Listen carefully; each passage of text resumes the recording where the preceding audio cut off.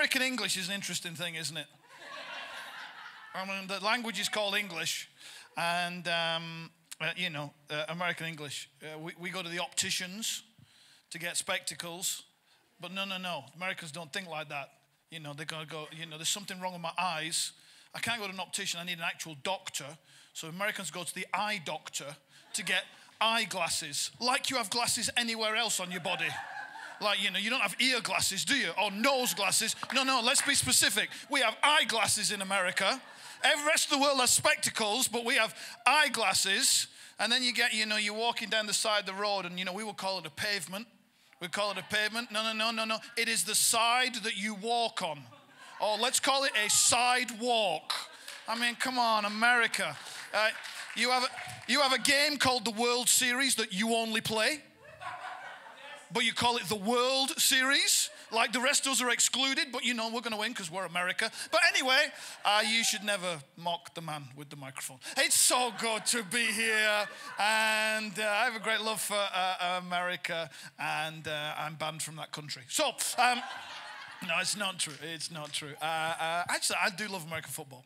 I do love American football because, it's, they have this big moment where there's this one guy, he's paid to do one thing, kick a football, right? That's it. He doesn't do anything else the whole game, right? He sits on the side for the whole game, and then they bring him out to kick a football, which someone's going to hold still for him. Because he's not even good enough to kick a moving football, right? And they pay him loads of money, and then he misses. And it's not even as far. If you watch rugby, they kick it further. Football. Foot and ball.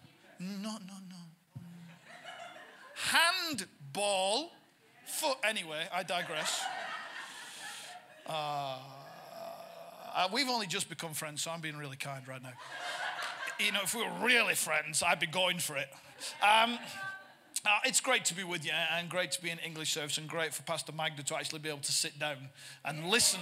So that's really good, because Pastor Magda is one of the best interpreters you will ever find anywhere. She's absolutely brilliant, and a pretty awesome pastor as well. We love your pastors, Zibby and Magda, and just love that we've had this decade of working together, and more than that, of knowing one another, and excited about all else that's coming. So it's all good. It's all good. Okay, you got your Bible. You want to turn to 2 Kings and chapter 5. Because we've not got translation, I got a little bit more time to play with, which is great for me. One of the things I love is comebacks. And I love when someone's being defeated, and then they come back. I genuinely do love American football, and actually watch it every week in the season. And I don't have a team, and I'm not going to become a Broncos fan. My son-in-law to be is a Broncos fan, so that's one reason not to. But I do love it, and I do love when a team you don't expect to win wins. Like the Patriots, every single time. But I love a comeback. And in real football, I'm a Bolton Wanderers fan. Anybody heard of Bolton Wanderers? You don't count. You've been, there are about 3 people. That's fine. I understand that. And my son feels the same. We were living in London, and because I'm from Bolton, which is just to the north of Manchester. And so, there's not many Bolton fans in the world. They're all from Bolton, and their dads made them support Bolton. And we've lost most games this season. We are sitting second from bottom of the 2nd division in England. And it's been a tough season. And every now and again you think, yes, and then you think, no. But comebacks are interesting things. They're actually wired into how we think. You watch any action movie, I'll tell you the plot now. The plot is this. You meet the hero, you meet the bad guys. The hero and the bad guys meet each other. The bad guy starts to defeat the hero. The bad guy tells the hero what he's going to do to the hero. The hero wins. Right? That's it. That's every James Bond movie. That's exactly what happens. And every Rocky film. Right? Rocky film. Rocky meets the person he's going to fight. The person he's going to fight should kill Rocky. He kills someone else. Rocky then fights him and beats him. End of film. That's how it happens. We love the idea of a comeback. You love a rom-com. People love rom-coms. My wife doesn't like romantic films, which is brilliant. She likes films with car chases and fighting in them. So that works for me. But you know, every now and again, we'll watch a romantic comedy, and it's always the same story. Guy meets girl, guy and girl get together, guy and girl split up, guy and girl get back together at the end. Same story. Just in between are just a few different things happen and you're in a different part of the world. But it's exactly the same story. And the reason is actually inside of us, we like the idea that everything can be fixed. That when everything goes wrong, because we experience life and we know in life stuff goes wrong. Being a follower of Jesus does not insulate you from stuff going wrong. It's nowhere in the Bible does God say, and when you follow me, I will make your life happy and perfect. And I will protect you from everything that can go wrong. If someone's told you that, they sold you a lie. That's not what the Bible says. The Bible's really clear that sometimes we have to go through the valley of the shadow of death. That it's so difficult, we feel like death is over the top of us and we're living in its shadow, but we have to keep going. Winston Churchill famously said this, if you're going through hell, keep going. The worst thing to do is stop when you're in the midst of challenge and you're in the midst of difficulty and think, so this is what my life is about. Not true. It's just a season. And we love the idea of coming back, of getting back into it, because we know that our life has mountaintops where things are great, and it has valleys when things are difficult. And we like to see the narrative that we're going to make it through. I want to talk to you about having a comeback. That for each and every one of us, where you are now is not where God wants you to be. How you're living now is not how God wants you to live. He wants to shift you. However good it is, it's still not all that God has for you. There's more that he has for you. You have a comeback inside of you, and you got to get to it. You got your Bible, and I hope you've turned to it. 2 Kings chapter 5. I have reached the stage where I actually have to take my glasses off to read. I've probably got to go for varifocals, but I'm just not going to be the person who does this, to talk to people. 2 Kings chapter 5, backstory. There's a guy called Naaman who's a commander in the Aramean army. And he is, in many senses, he's an enemy of the children of God. And he has a problem, and his problem is that Naaman has leprosy. And his leprosy means that although he's a talented and gifted commander, his relationships are limited because his leprosy separates him from others. And his wife has a slave girl who is Jewish. And what we know about Naaman is this. He must have been a pretty good master because the slave girl wanted to help him. And he says, is there anything? She says, in Israel, there is a prophet. If you go to him, I mean, this is proper child faith. If you go to him, he will heal you. And we pick it up at this point. Naaman goes to see Elisha, and when he goes to see Elisha, Elisha says to him, hey, if you dip yourself 7 times into the Jordan River, you will be healed. And Naaman gets really indignant because, you know, he's a man and he wants something heroic to do, not something simple. He wants something that, you know, looks good. And he says, I'm not going to do that. And his servants, come on. If he'd asked you to do, yeah, wouldn't you? Yeah, I would have done that. Okay, dip in the river. So he dips in the river. Now, we don't know at what point it happened. Was it when he went under the 7th time? Was it when he came up the 7th time? But we do know at the end of 7, the leprosy is gone. Naaman gets out of the water. He's absolutely over the moon. He's like, what can I give you? You know, how can I bless you? He says, no. Elisha says, don't want anything from you. It's a gift from God, not from me. Don't want anything from you. And Elisha says this to him, go in peace, verse 19. After Naaman had traveled some distance, Gehazi, the servant of Elisha, the man of God, said to himself. Let me give you a bit of warning. Be careful what you say to yourself. Because sometimes you will talk yourself into difficulties you could have avoided with someone else's wisdom. Gehazi said to himself, my master was too easy on Naaman, this Aramaean, by not accepting from him what he brought. As surely as the Lord lives, I don't know what it's got to do with the Lord, but he's brought him into it. I will run after him and get something from him. So Gehazi hurried after Naaman, and when Naaman saw him running towards him, he got down from the chariot to meet him. Is everything all right? He asked. Everything is all right. Gehazi answered. And then, instead of just saying, can I have something from you? He starts this elaborate lie.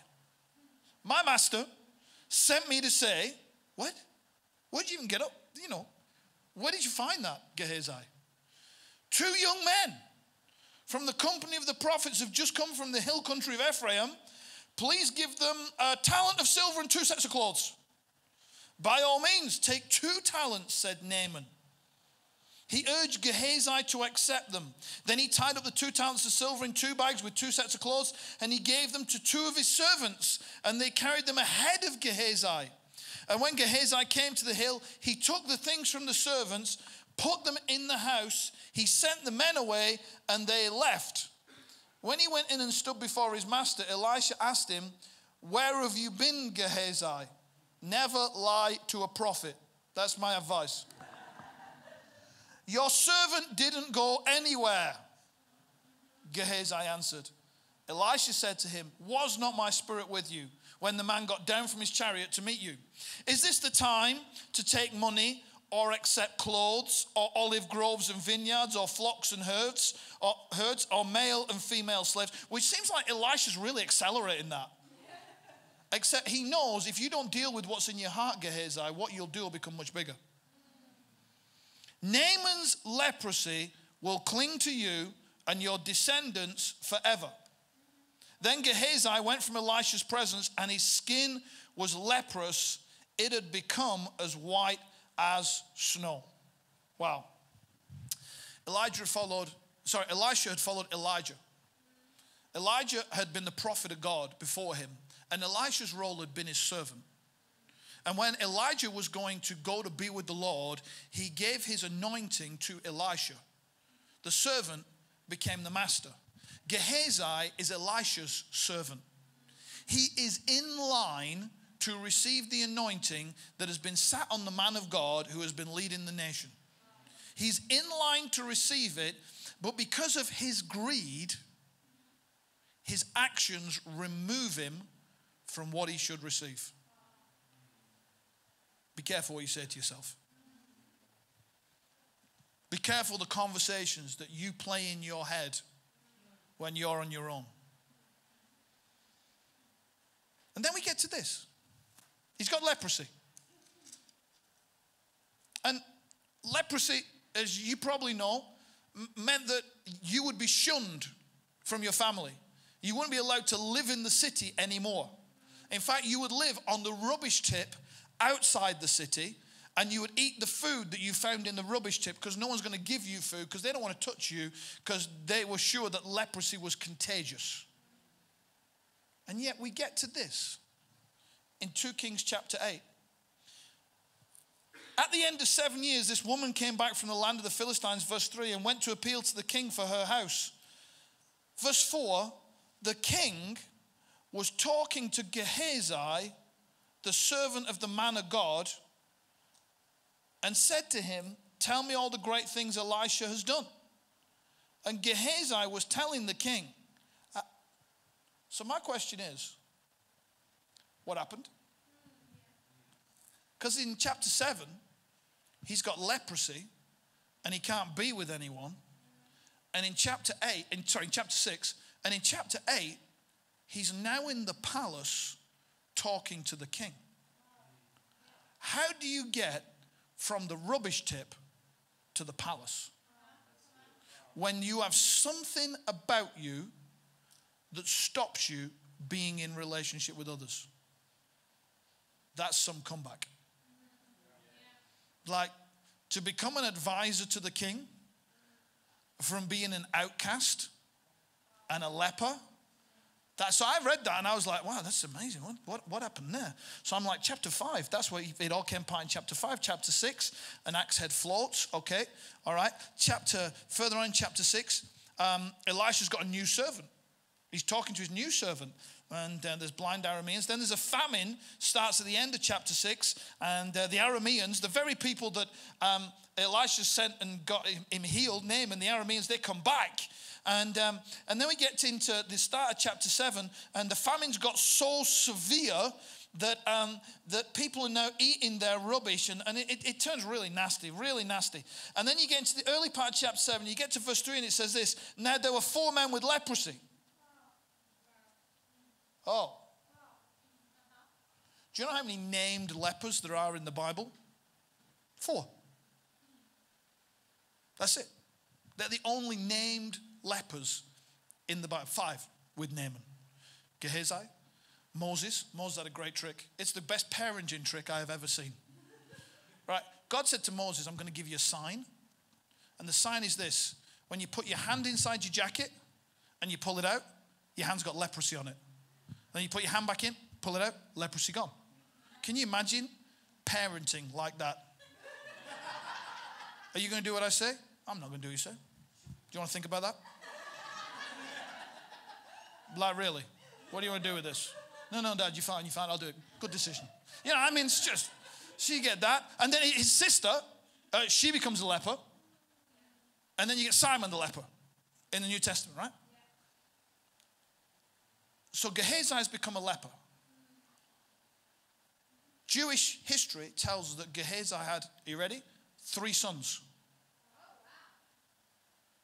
Who do you think the 4 lepers were?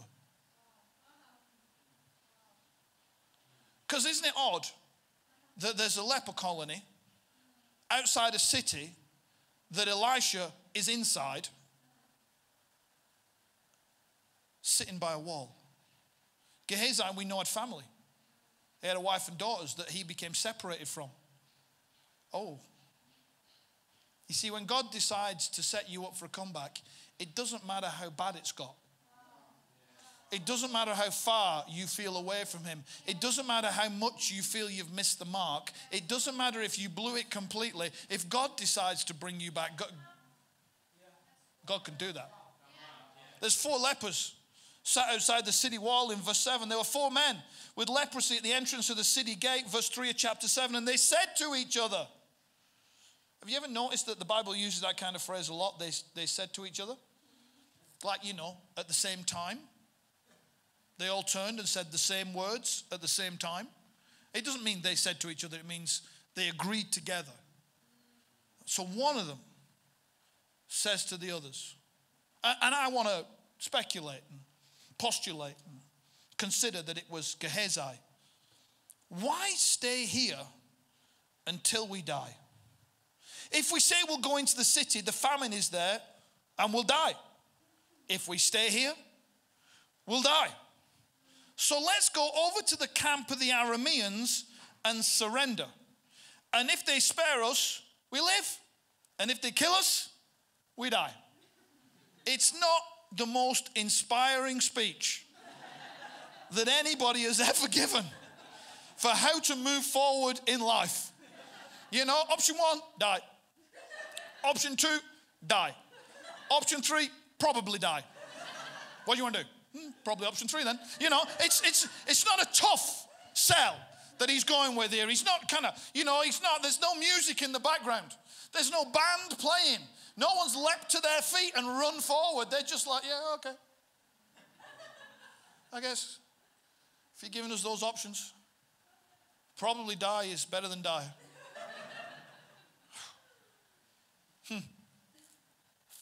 How does God set you up for a comeback? Well, let's just learn 3 simple lessons. Number 1 is this. God creates limitations. Often in my life, I have got to stages and circumstances and I have said, God, why is it that you've allowed the enemy or circumstance to make my life difficult? Why is it that you've let it be that this has limited me, that stopped me doing what I know you want me to do? Why have you done this, God? Why have you let others do it? And God says, I didn't let others do it. It was mostly me. Because we want to somehow let God off the hook with limiting our lives. But God is the one who more often than not creates limitations. The children of Israel are fleeing Egypt. They get to the Red Sea. They've got the Red Sea in front of them, the Egyptian army behind them. There is nowhere to turn. The more they are squashed in, the worse it feels. But if you're ready for a miracle, you need the squeeze to get you to the point of the miracle. Let me tell you, limitations, you think they're there to hurt you, they're actually there to help you find the way. So they've got these limitations on them. Peter denies Christ. I mean, just think for a moment about that narrative of Peter. He's watching Jesus go to a trial. You know him? No, I don't know. Somebody else turns around a little bit later and goes, no. You're from the north. You definitely with him. No. And then a girl accuses him. And he gets so mad, the Bible says he swears at her. This is not Peter. The limitations have squeezed him. And then he has to meet Jesus for breakfast. You ever had to meet somebody the day after you've done something really daft? Now imagine it's Jesus you meet for breakfast. Meet Jesus for breakfast. Do you love me? Jesus, you know I love you. Yeah. No, Peter, do you really love me? Jesus, you know you.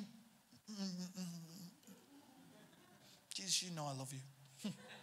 No, Peter, do you? You know I love you. There's a restaurant. What's happening? Limitation.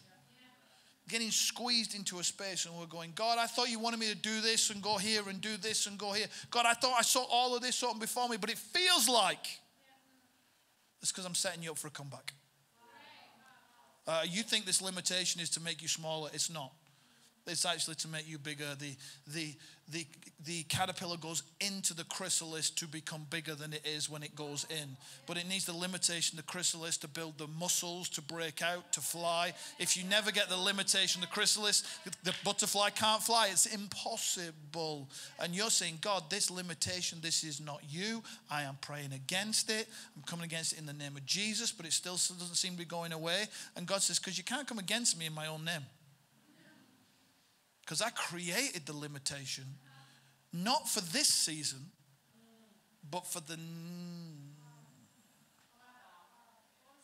You see, we're dealing with this season all the time. Because we live in our now. God, outside of time, is dealing with all your life. That's why it's weird when he speaks to you in this part of your life, when you're young, and he says to you, this is what you're going to be and this is what you're going to do. And you think, I can't do that. That's because the person he's speaking to and seeing is not this person. He's seeing this person on the timeline of your life. But he's speaking to this person here about who you're going to become. And so you get pulled through your life with all these limitations squeezing you, and then suddenly, I'm now living in the thing that he promised, but I heard it when I wasn't the person I needed to be. And the limitations that I went through in all of these seasons, they shaped me to be the person that I needed to be. Do you know one of the biggest problems we have in the UK with churches? Pastors. Right? And I say it, and this is why I mean it, right? Pastors who want to be the senior pastor.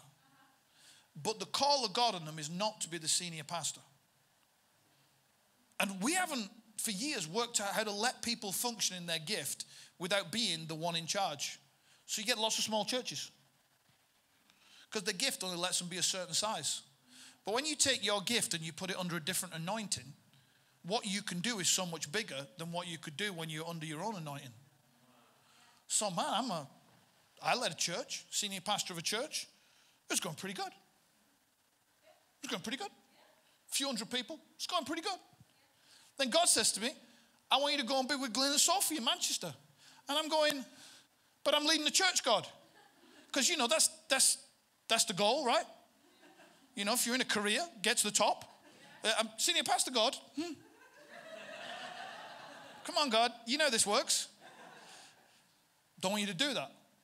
Well, so I realized that I got to the top of the ladder, but the ladder was leaning against the wrong building. So I got on another ladder. So now I find myself here when my ladder ended up over there. Because the limitations were self-imposed. I'd said, this is where I can get to. And God said, no. I got something much bigger for you. God creates limitations. 4 lepers sitting against a wall. We can't go back. We're going to die. We can't stay here because there's no food left. The famine's so severe, there isn't a rubbish tip. So we might as well try and move forward at least. Everything about their circumstance that had once made them comfortable is now gone. Their only option is. I find it interesting, secondly. So firstly, God gives you limitations. Secondly, God gives you people to agree with you. They said to each other. Can you imagine that conversation? Sat against this wall. If we stay here, we do die. He's right. I know he's right. If we go there, I know what you're saying. You can say we're going to die. We are going to die. You're right. I totally agree. If we go there, we're going to die. No, we might live. We might live. Yeah, we might live, but we'll probably die. We will probably die. Yes, you're right. What do you think? Well, I think we might die. We might die. We will die. We'll definitely die. We'll probably die. Well, let's go for probably. Yeah, we should go for probably. You got to find some people who agree with you. Man, stop talking to people who tell you what you can't do. Stop letting them be the predominant voice that shapes where you're going. People who say, no, you're never going to do that. No, you're never going to achieve that. No. Be content with where you are because you've done really well. Just be happy with that. Man, just start to find some people who'll agree with the ridiculous things that you say. The ridiculous ideas that you keep throwing out.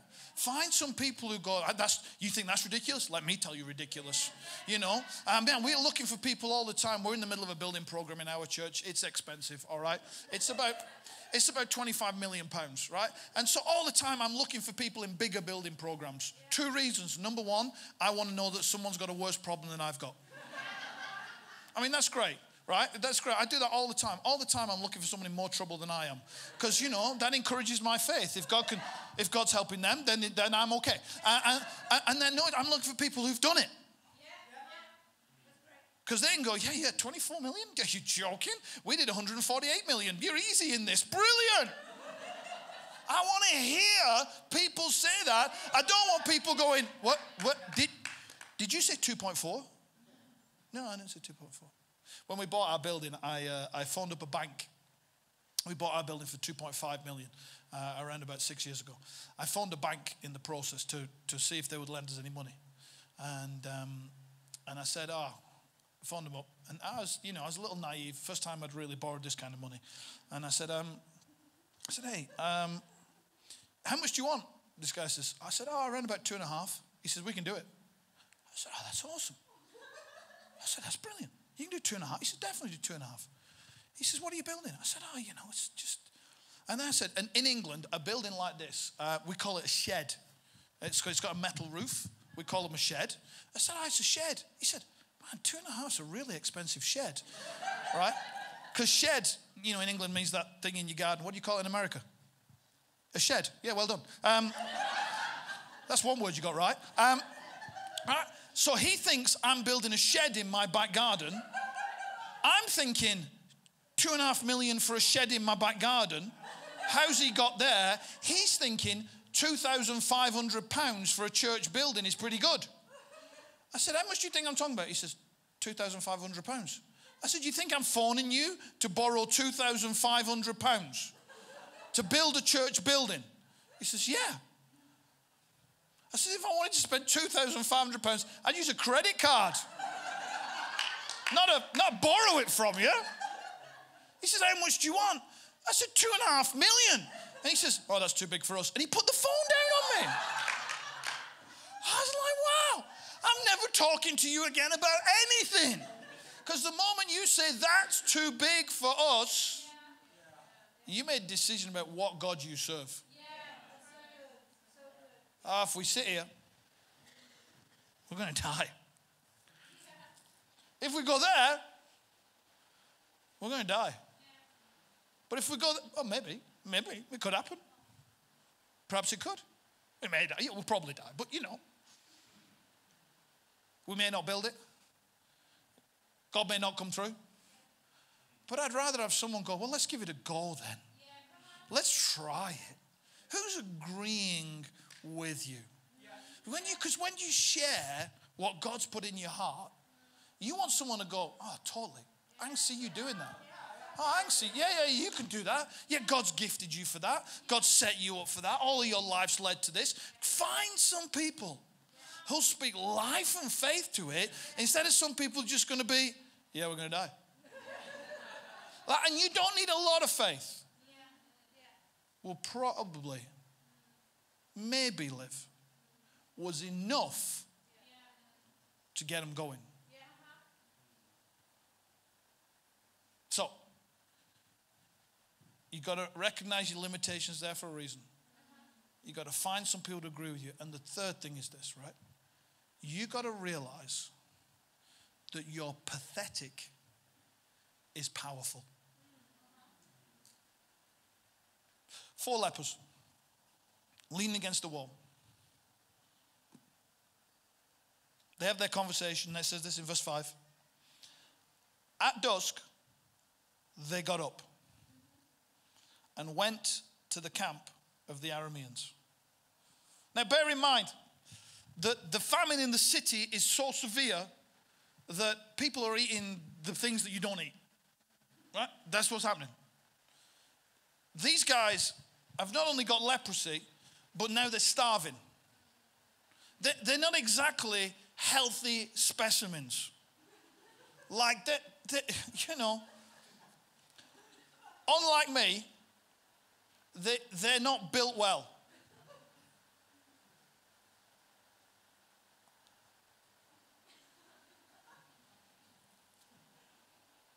They sat against the wall,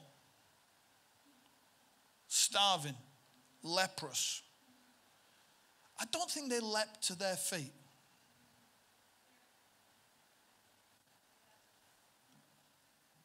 We often, when it comes to living for God, we all like when we feel we can jump. The enthusiasm, the energy. But there are some times that that's the least powerful thing we do. The most powerful thing we do is when we feel we're at the bottom, we actually stand up. Because it takes more faith to get up when it's all gone wrong than it takes to jump when it's all going right. Now, one is not better than the other, they're just different. It's 4 lepers. At dusk, they all stood up. Now, they didn't all go, you ready? 1, 2, 3, and up. They didn't do that, right? That's not what they did. They all stood up. One of them went, okay, right. I'm getting up. And you can imagine they're climbing up each other. They're getting to their feet. They did not have the energy to march. Because your pathetic is powerful. Man, it's just... Come on, lads. Come on. Let me help you up. Come on. I'm up now. I can give you a little bit. Come on. Help yourself a little bit. Come on. Yeah, help your brother. Yeah. Come on. Okay, we're up. Let's go. I don't have a lot. It's been a tough year. It's been a tough year. Man, if I was to tell you about my year right now, I'll cry and you'll cry. It's been a tough year. But I can do one more step. And if I got a friend who can walk with me, I reckon I got another step in me. I think I can do another day. Come on. I think maybe, well, we're away from the wall now. Next stop's the camp. Come on. 4 lepers shuffling along. I mean, that's the best they've got. They've got a little bit, just a little bit. They're not bursting with energy. They're not firing on all cylinders. They're not kind of turning each other and going, come on! They're just, I bet they had to stop on the way. They haven't eaten now for weeks. They haven't eaten anything healthy for a long time.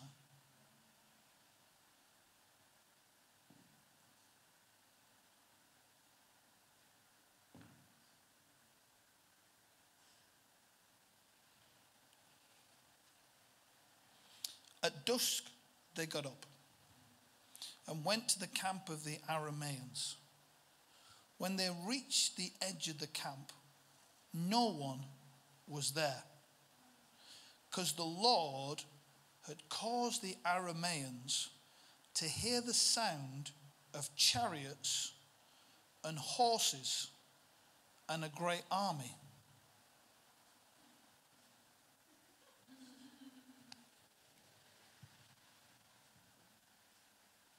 When do you think the sound started?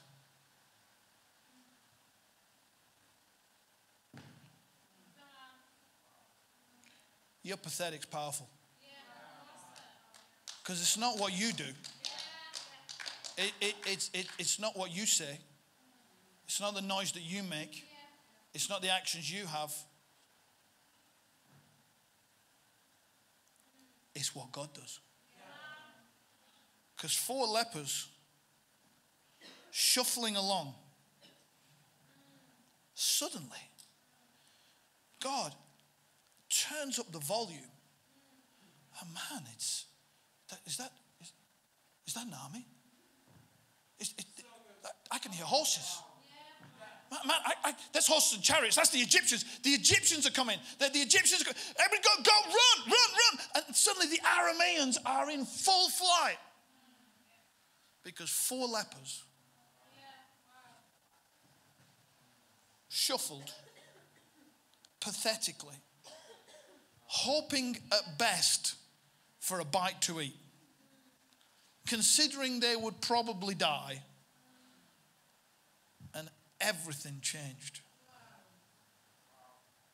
Well, they get to the camp of the Arameans, and we carry on reading. It says this: the men who had leprosy, verse 8, reached the edge of the camp, entered one of the tents, ate and drank. Then they took silver, gold, and clothes and went off and hid them. Oh. Does that sound familiar? Like, hi. Does that sound familiar? Like, who else took silver and clothes and hid them? Because we repeat our mistakes. And then they said to each other, which they didn't, we know someone said it first, what we're doing is not right. Because you don't have to repeat your mistakes. You have to learn from your mistakes. So I think Gehazi says, that's what we're doing is not right. I have been here before. I have been down this route. I know where this ends. And then he says this, he says, this is a day of good news, we're keeping it to ourselves. If we wait until daylight, punishment will overtake us. Let's go at once and report this where? To the royal palace.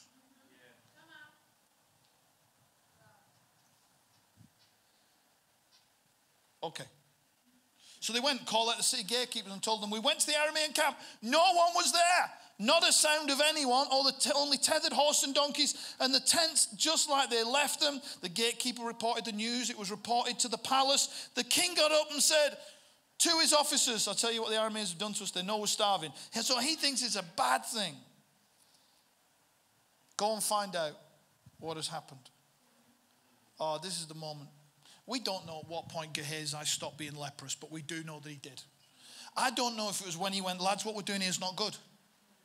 I don't know if it was at the walk back to the town. I don't know if it was when he knocked on the door. I don't know if it was when he shouted up to the gatekeepers, but I do know this. Gehazi finds himself in chapter 8 in the presence of the king, because everything he had done had ruined his life. Then he suddenly, with one thing that he did, with one decision that he made, he turned the whole thing around. God took a hold of it and said, yeah, I can use this. I can do it. Whatever has happened in your life, whatever has gone wrong, whatever you think has disqualified you from doing what God has called you to do, God has set you up for a comeback.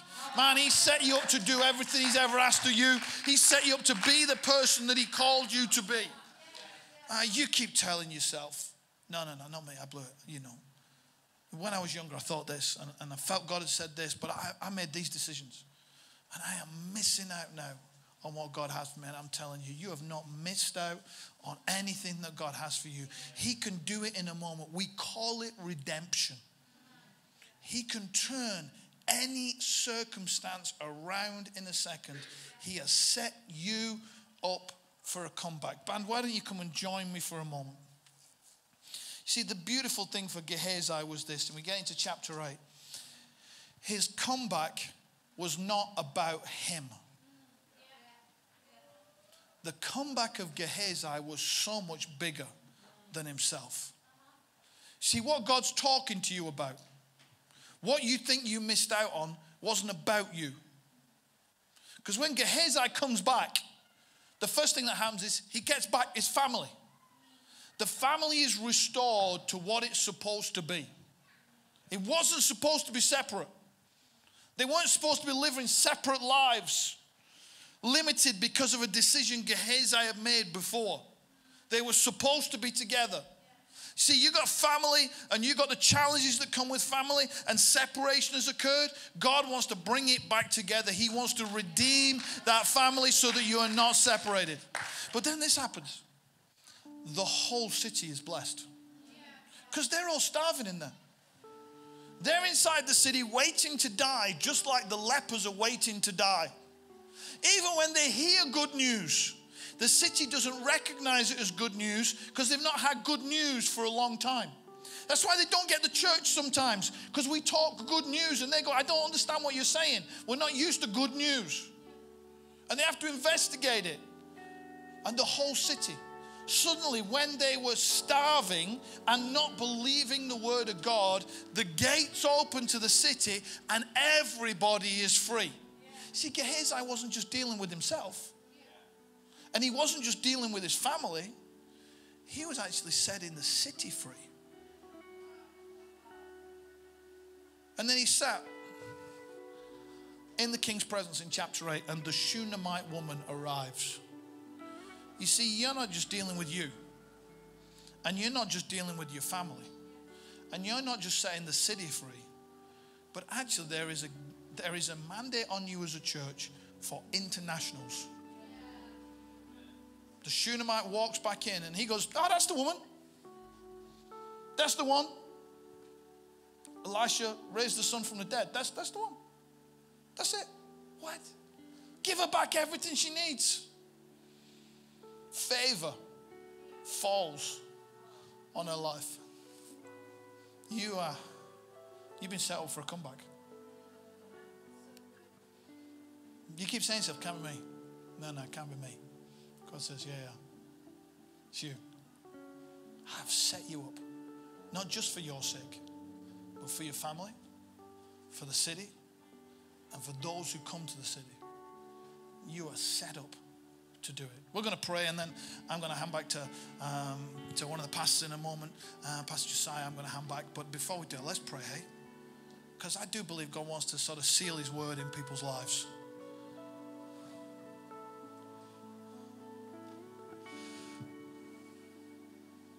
Jesus. Now, if you're feeling at the moment you've been living in that space of limitation, that you felt life squeeze you in, but you're recognizing now that that wasn't life squeezing you in, that was God squeezing you in, and you're saying, Lord, help me to hear what you want me to do so that I can live from this into freedom. Then I would love to pray for you. You know, everyone's got their heads bowed and it's reasonably dark now.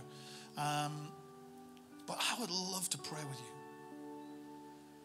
Hey church, why don't you stand to your feet? If we could have some house lights, that'd be great, because actually I want to see people. Why don't you stand to your feet for a minute? We'll put a little bit of house. That's great. Perfection. Thank you so much. All right.